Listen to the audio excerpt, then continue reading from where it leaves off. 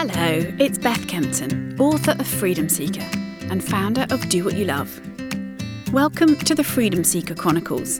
If you're new here, you can find out more about me and my work at bethkempton.com. The Freedom Seeker Chronicles is a place for brave stories, real inspiration, actionable advice, and great conversations. So many of us build lives that end up trapping us, chasing the kind of success that doesn't actually make us happy, until one day we eventually realise that enough is enough. We want to do things our way. We want to manifest our own happiness.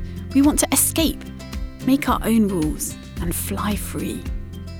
Because deep down we know it's in flying free that we fulfil our true potential and we really come alive. The Freedom Seeker Chronicles podcast is a regular dose of escape elixir to reignite that desire and light the way. I define freedom as the willingness and ability to choose your path and live life as your true self. In this podcast, the stories will inspire that willingness, and in my book, Freedom Seeker, you'll find all the tools you need for that ability. The rest is up to you. If you haven't yet read my book, you can get it from Amazon, Barnes & Noble, and all good independent bookstores. It's the perfect companion to this podcast. And if you've read it and you're here for more inspiring stories, welcome, friend. You're in for a treat. So, let's dive in.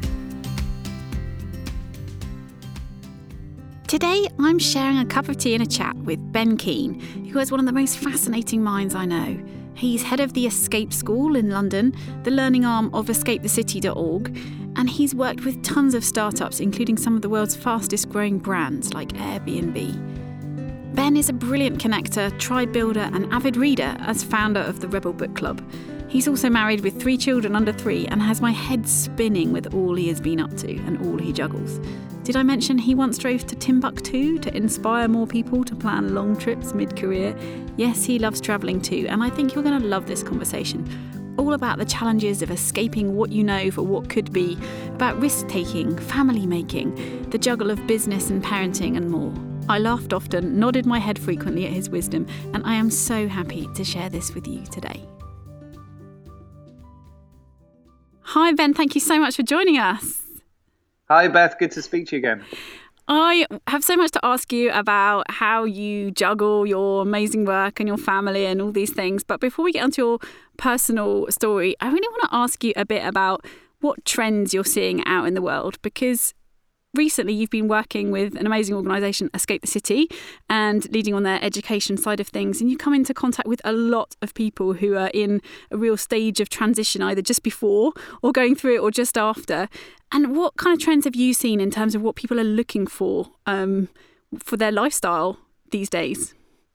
Yeah, that was a good question and a big one. I think if I just look back, say, over the last 2 years, I've worked with probably 500 to 600 individuals who are trying to make some kind of change in their career. And the majority of the people that I've worked with are people who are interested in starting their own business. It doesn't necessarily mean they end up running their own business, but they are definitely motivated to explore a more entrepreneurial career and get some of their creativity or the ideas they've been talking about out into the world and see what that looks and feels like. So I guess from a trend point of view, that's not new, is it? People wanting to start businesses. But what's interesting, I think, is that people feeling like it's more accessible than ever before.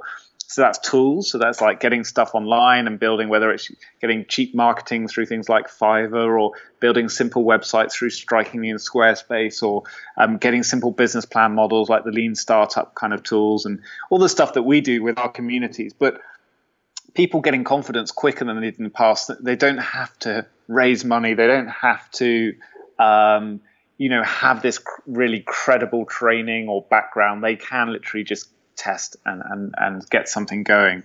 And alongside that, I think it's just become, this is something I feel it's a bit of a double-edged sword, but it's become cooler to build, to build a business or be an entrepreneur in inverted commas, whatever. I think the tech scene that we've seen obviously come out of Silicon Valley and spread around the world over the last 10, 15 years has really helped that happen. But the juncture where I think I'm sitting and I think where you are, and it's this really interesting one between people who are they want to build businesses that are going to sustain their lives, and they want to create wealth for them and their families. And people are actually trying to design lifestyles. So it's not just saying, I want to build a business because I want to make, and make $1 million as fast as possible. It's like, I want to build a business because I want to have more autonomy in my life. I want to be able to work more remotely. I want to decide who I work with more, what kind of supply chains I want to work with. I want to, just basically have more say about the way I live. And I think we do a lot of work here at Escape on motivation. So obviously values plus like, why do you want to make these changes? Some of these factors are people being pushed away from their current way of working. Some are pull factors, like wanting to get ideas out there. And what are their current resources? So time, money, networks, and then you combine all those together and you get something out the other end, out this little engine that's called your good idea criteria, which are essentially what are the two or three things that really guide how you're going to make decisions as you make this transition. So, for example, mine, and these evolve over time, right? Because life changes. So mine would be things like a certain amount of time and money with or for my family, and there's a baseline there, and that's non-negotiable. And then a certain I want to spend, if I'm working on a project for 50 hours a week, I want to work with a certain type of person, someone who's got positive outlook, who is creative, who wants to change the world for the better. Be really clear about who you want to work with. And then thirdly, it's like I always want to have a different or a new kind of challenge, at least on a 3-month basis or whatever. And then if you've got those criteria, or I want to work remotely in a hot country during the winter, it might be very clear. If you've got those criteria, when you actually then start looking at all your ideas, all your career options, or you start exploring, these things just help you make those decisions, because there's so much ambiguity, I think, when people are going, am I going to commit career suicide? Am I going to feel like an imposter if I change things? Am I going to, all these psychological barriers that good coaches and mentors help you with, these things just help you just cut through all that stuff quite quickly, because you know what you want, and you've got to review it. So those are the kind of trends we're seeing. And then, of course, there's loads of macro trends in the world as well. But I'm not going to go into all of that stuff. But it's fascinating. And I think that the idea that you have one career for 20, 30, 40 years is obviously changing quite dramatically, both because of uncertainty and because of opportunity. So we're seeing a little bit of that. And it's fun to help people experiment without taking huge risks. Definitely. And I think sometimes I wonder whether I think things are changing as fast as they are because I'm surrounded by people who believe that they are and are doing those things and are living, maybe not 100% conventional lives, which I think is a really good thing. But I don't know. I do think there's a wider kind of bubbling away of people going, hang on a minute. I don't have to just follow the rules and follow the path that's been laid out for me and all of that. And I love seeing people like you helping people make those decisions, because they're not easy decisions. Do you see any kind of personality traits that tend to be in the people that come to you? Well, obviously they're curious people. And I think you make a really interesting point about saying, oh, maybe it's just because these are the people I spend my time with.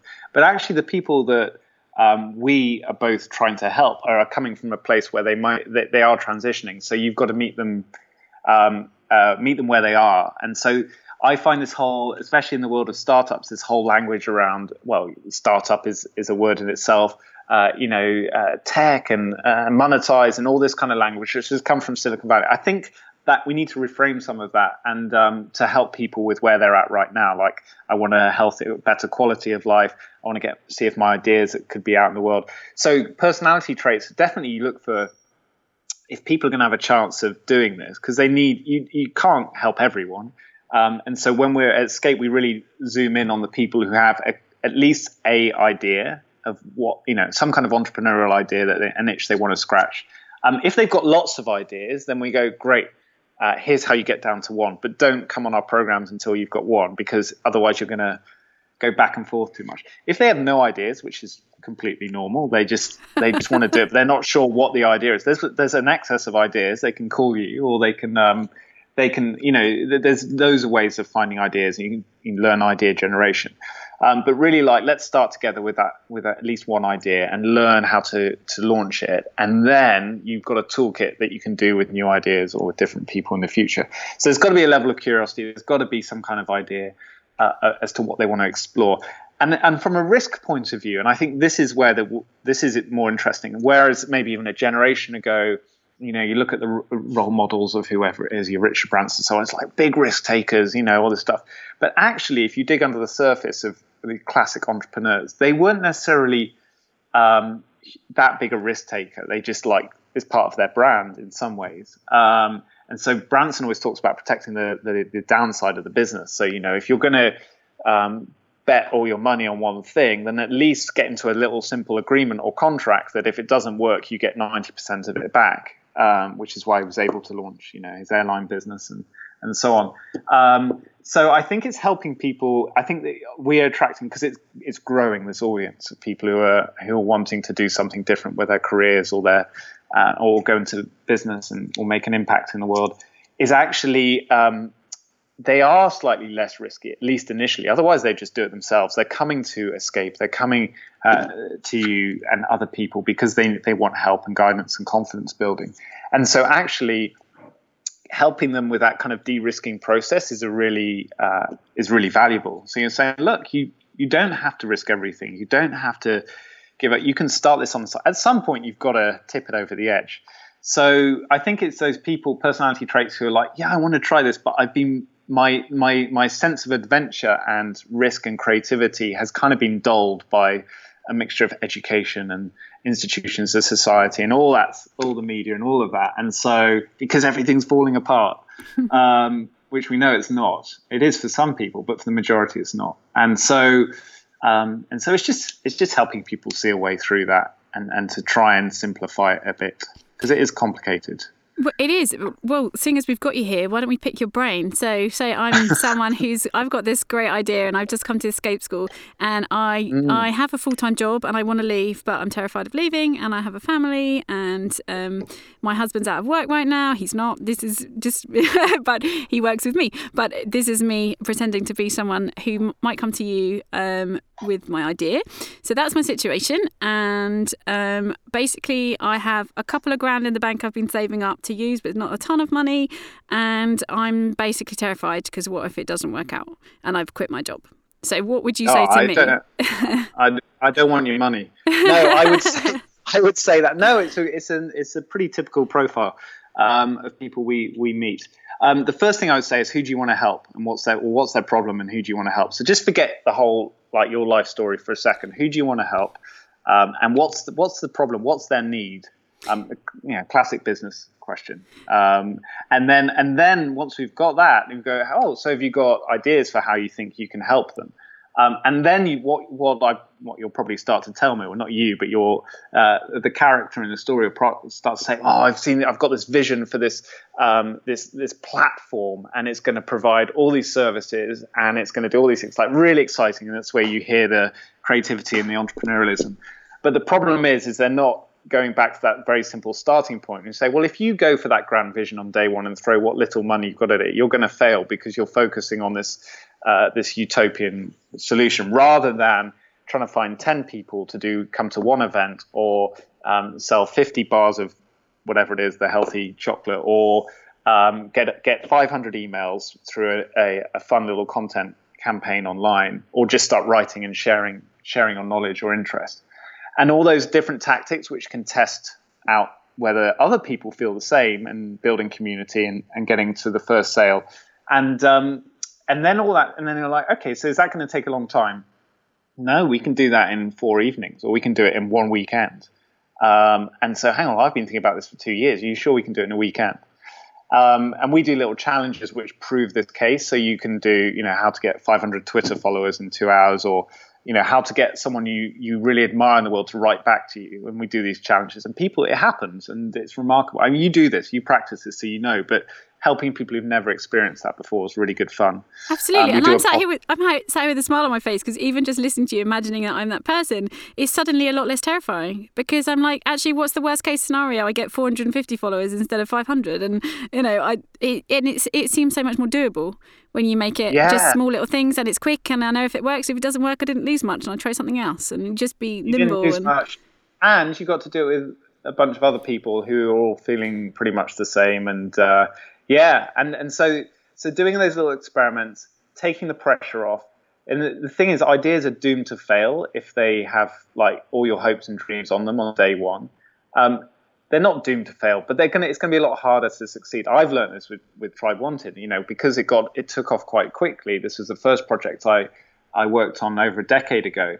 It took off really quickly and gave that false sense of scale and opportunity and all this kind of stuff. And you get some good PR, and suddenly everyone's like, oh, this is going to be the next big thing in the world. And of course, you haven't built a good business model underneath because no one's taught you, or you haven't asked for help. And so, and then you struggle for a few years, and you survive, and it's okay, and you learn a lot, and it carries on. But it's sort of like, oh, I could have saved myself a lot of headaches there. If I'd got the right guidance, like any good education. But de-risking it, having a lot more fun, not putting too much pressure on an idea which doesn't exist, and so no one cares about. This is the thing I love. It's like people come in, they're like, I don't even know if I can tell you. I'm like, do you know the idea that's been going around your head that you've written loads about? No one cares. I don't care about it. I care about you because I'm interested in helping you. I do not care about your idea yet. If it becomes something, and it's helping people in the world, it's creating value for you and your customers and your audience, it's making the world a better place.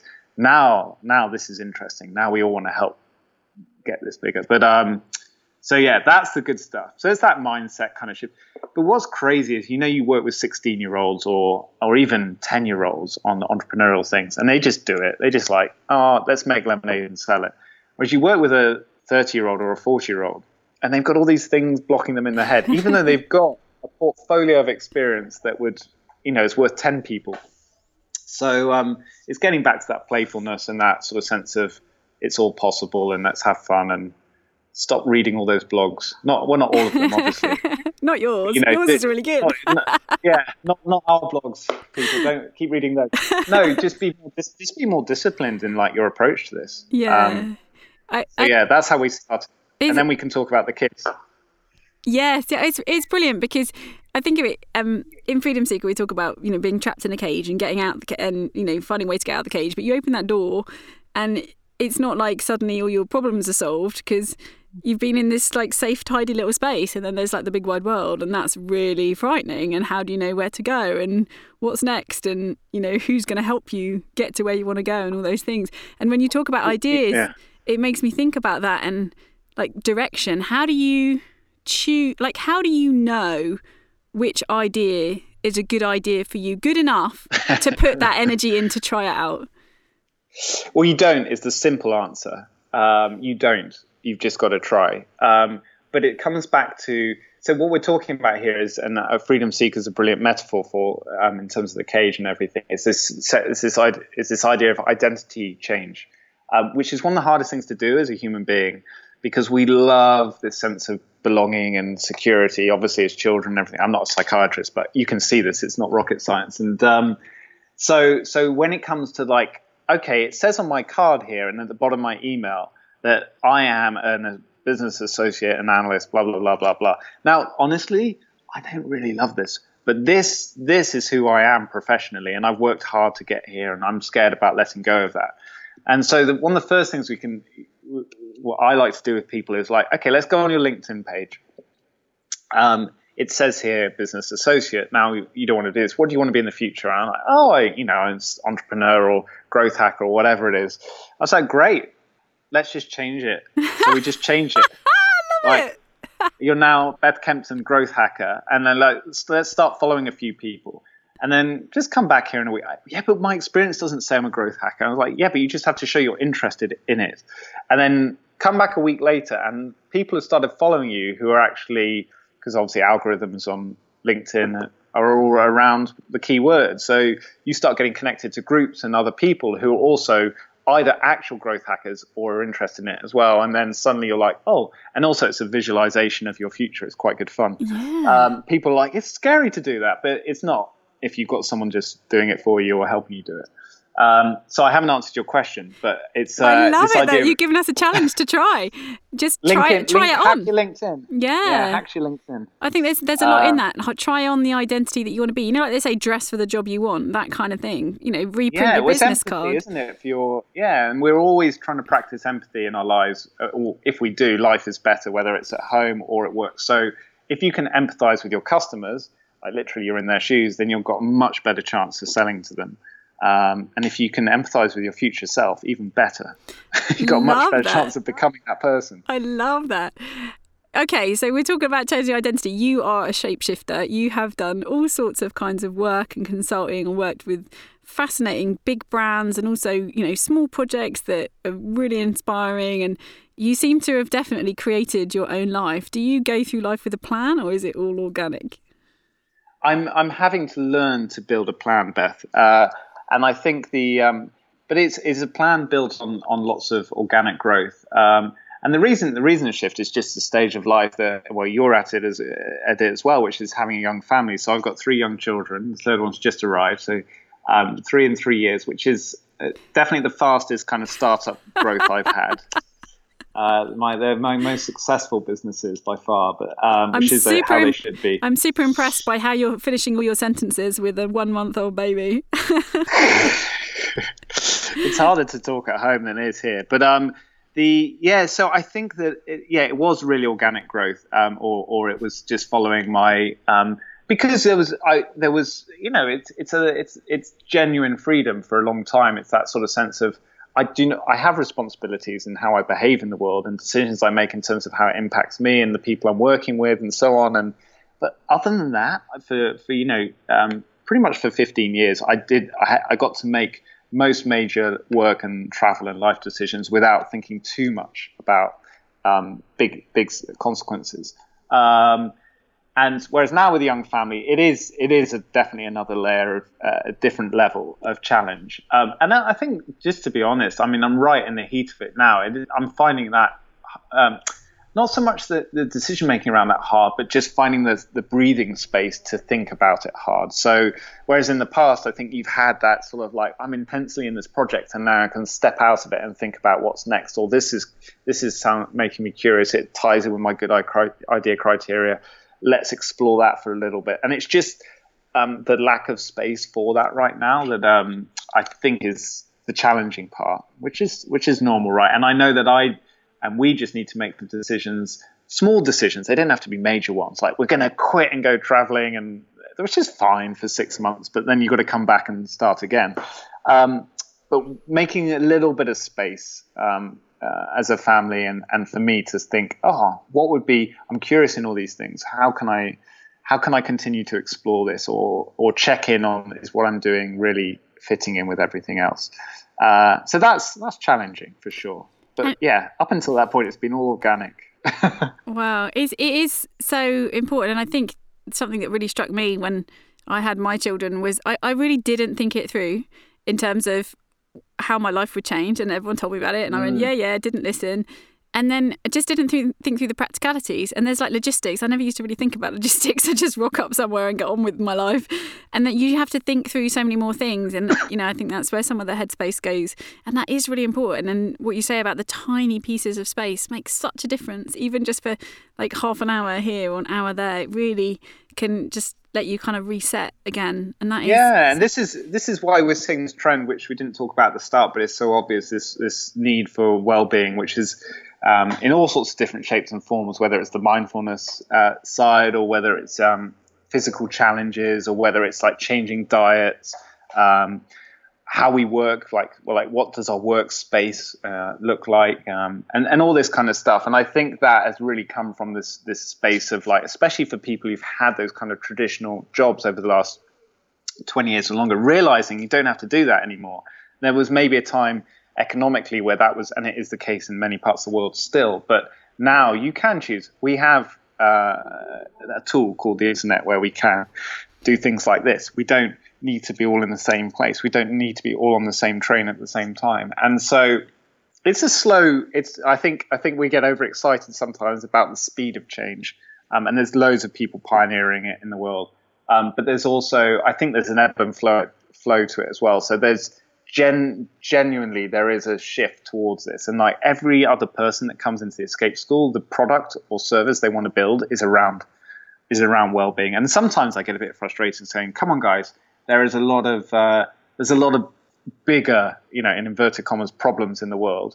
But if that's the need that they feel needs to be served in their lives or in their communities, the people, their working space, then serve it and they'll learn from that, and then they'll be tooled up to go beyond. But it is it's the biggest thing. It is right now, definitely. And I know your lovely wife, and I know that she has really thrown herself into motherhood, and I know that she'll be amazing at that. And you obviously have a really great partnership. What would you say to someone whose partner doesn't really get their dreams, doesn't really support what they're trying to do, but will be massively impacted by it, so they do kind of need their support? I think it's hard. I think that's a really hard place to be.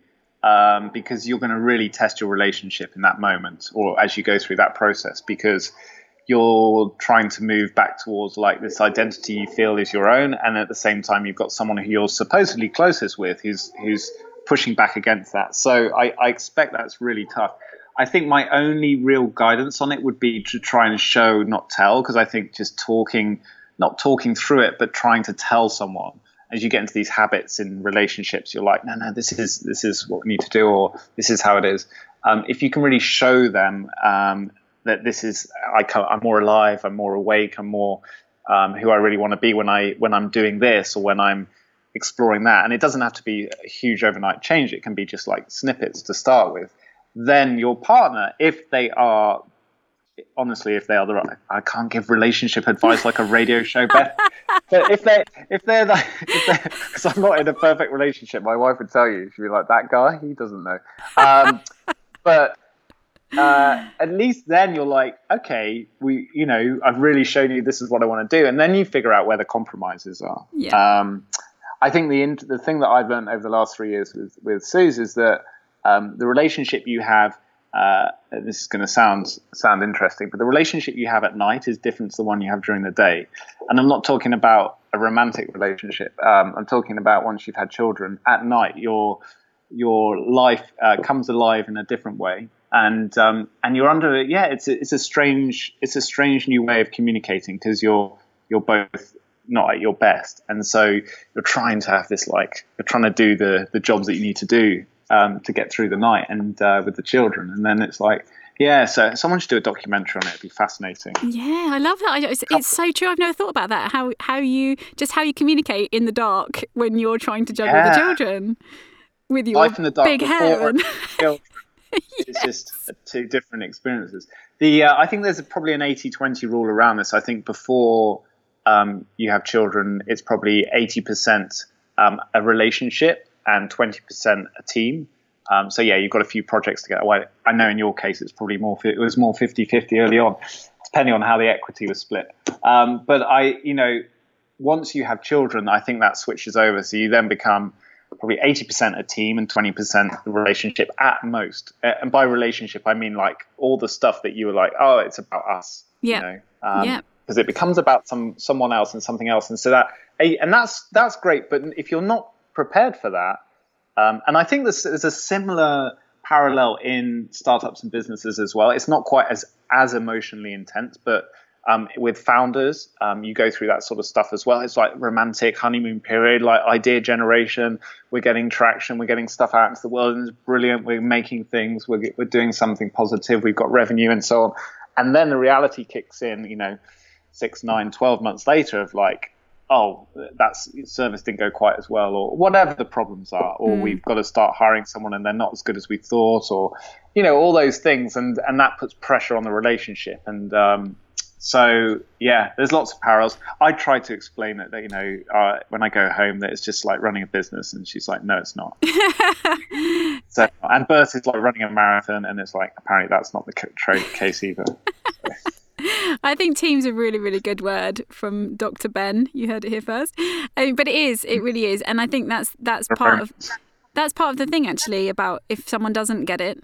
It is a team. So it's also, what I often think that it's about, sometimes when somebody responds to you in the way that you don't want, it's because either they're feeling threatened by what your dreams are, maybe they feel bigger than what you've got right now, or that they're shining a light on what they want and don't have, and that's really uncomfortable. So if you approach it as a team, I think that's a really great way to go, because it's like, right, this is, it's like we're in this together, we're building this together.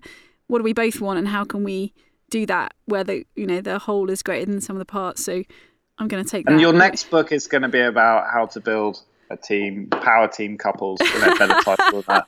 At work and at home. Mr. K can write that one.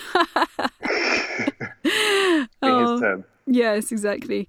Okay, well, we're coming to the end of our time, but I would just really love to know that what kind of advice you think you'll give your 3 little ones as they're growing up, in terms of encouraging them to make the most of their futures?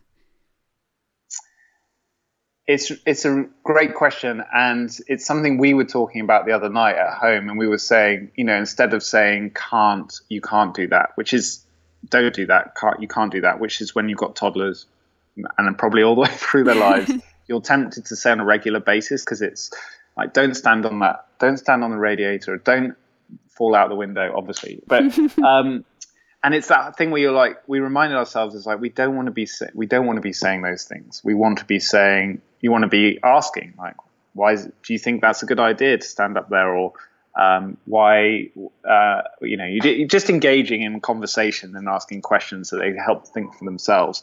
But because it's so tiring, because it's so repetitive with children, I think that it wears us down. And so that's why, again, coming back to your team, you need good reminders from each other, and you need a community of friends and parents who get it as well. So the biggest question is, so children naturally have a growth mindset. They naturally believe that the world is a great place and that people are there for them and to love them. And then once they start going out, and they get their fears can grow quite quickly, but traditional education quite quickly also starts to give them boundaries and say, well, you can do this, but you can't do that. And so I'm fascinated by all this, and it's not so alternative now, but from Montessori to Steiner and everything in between, like this idea of like pursuing our own paths from a young age, and doing projects as opposed to focused curriculums, following some, and then through it learning. I went to the Green School in Bali, which is a great example of this. I mean, it's just the most beautiful campus in the world, but it's a great example of how you can learn core maths and science and language knowledge and skills by studying the Vikings or evolution or whatever it is, and you can do a great play production, and loads of fantastic art and all the creative stuff which gets massively undervalued in education. So my only focus, I think, with the girls, well, I've got a boy as well, I mustn't forget that now. He's alive. My only focus with the children will be, how can I help them maintain their growth mindset for as long as possible, or for as maximum as possible. And I think the best way to do that probably is by making sure that I'm doing it myself. And so at this stage where, ironically, their existence is probably just a little bit scratching away at some of that and bringing a bit of cynicism in. And I think that's inevitable. We're human. It's like, how can I focus on them and help them maximize their growth mindset through the way I live, and be an example to them, and learn from them, because they're great educators. And so I'm about to, after I finish reading Freedom Seeker, reading a book by Paul Linley, who started Ella's Kitchen, called Little Wins, which is about toddler mindset. And they are his customers, so he should know a few. Oh, I shall go and read that one right now. I've bought far too much Ella's Kitchen in my time. I might as well buy his book as well. And okay, so finally, that it's so interesting, and I think it's so true what you say, that one of the most important things is to live your life in the way that you want to be teaching them. Show not tell again. And just remember that the last time that we were talking like this, you were in Bali with a 1-year-old. spending a few months out there, living and working. And I think that would be a very different situation with 3 under 3, probably. But what did you take away from that experience? And what would you say to somebody who's thinking about taking a chunk of time away with family, possibly working at the same time overseas, but is kind of nervous about the great unknown? Yeah, it immediately pulls up all those natural fears, doesn't it, when you think about going away from your safety, your little nest. So I think the biggest fear for people is like, well, what risks are out there that I can't control? And how, there's the financial question.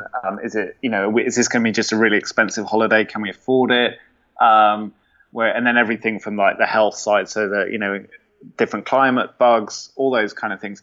And I think when you've been cocooned around that kind of close-knit family life for a little while, it's really hard to escape that, because it's such a beautiful time. And then you go, well, to go back out into the world is to go back out into a scary place. But it's just because you haven't been doing it for a while. So the sooner you can get out there and do it, the better.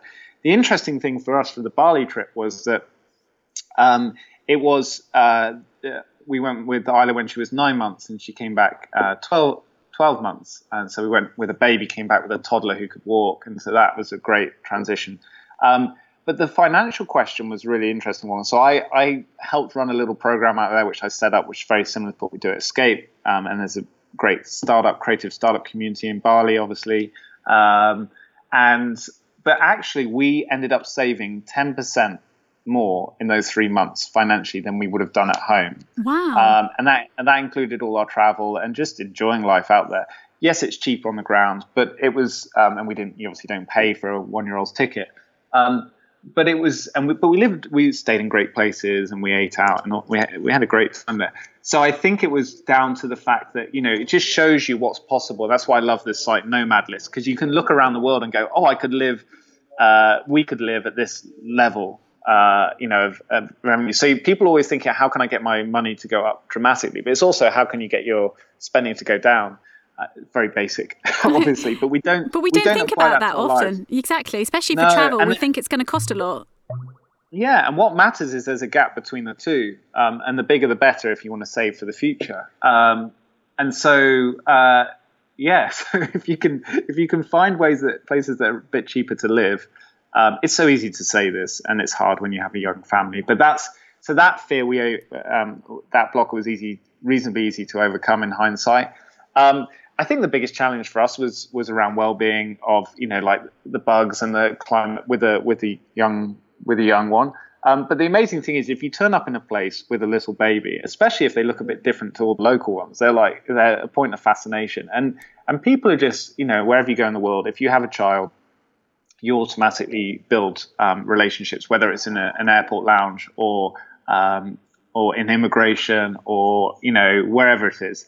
They are great magnets for socializing and connecting with people. So basically, if you want to market yourself and make lots of friends, take a baby with you, because they're going to get more attention than you are.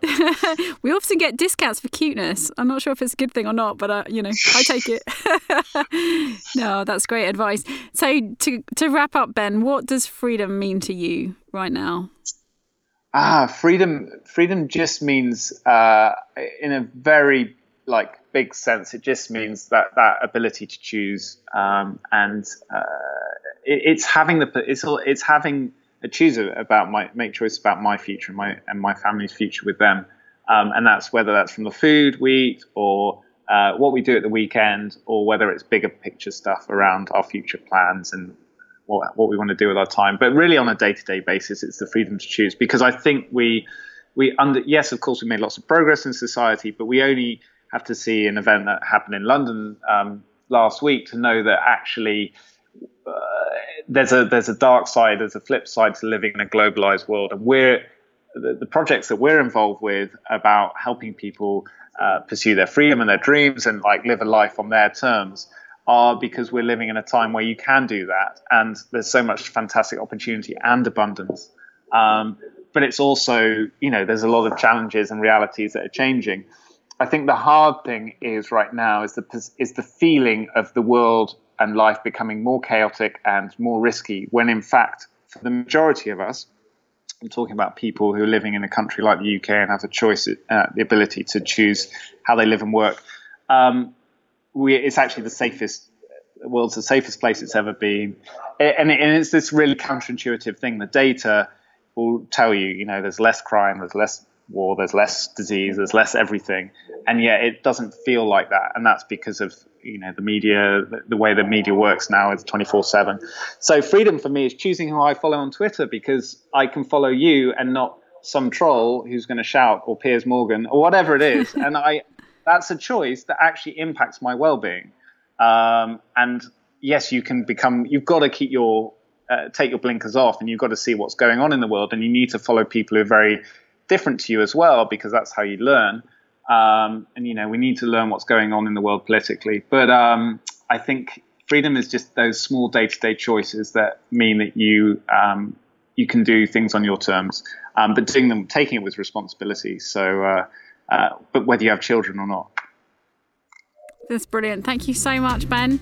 Keep flying free, inspiring those children and all of us. It's always thought-provoking and brilliant to talk to you. So thanks so much for your time. I know you're busy. Good to speak with you too, Beth. So that's it for this time. You've been listening to me, Beth Kempton, in conversation with Ben Keene. You can find out more about Ben at benkeene.com, that's Keene, or discover more about Escape the City and the Escape School at escapethecity.org. Thank you so much for listening. I hope you'll take what you've heard and use it to inspire your own journey of freedom seeking. I'd love to know what resonated with you and what bold moves you're making as a result. So please share on social media. I'm at Beth Kempton on Instagram, or at DoWhatYouLoveXX everywhere else. And be sure to check out my website, bethkempton.com, for more tools and resources to support your adventures. If you haven't yet read my book, the full title is Freedom Seeker, Live More, Worry Less, Do What You Love, and it's published by Hay House. Treat yourself to a copy today. It might just change your life. So until next time, fly free, my friend. Fly free.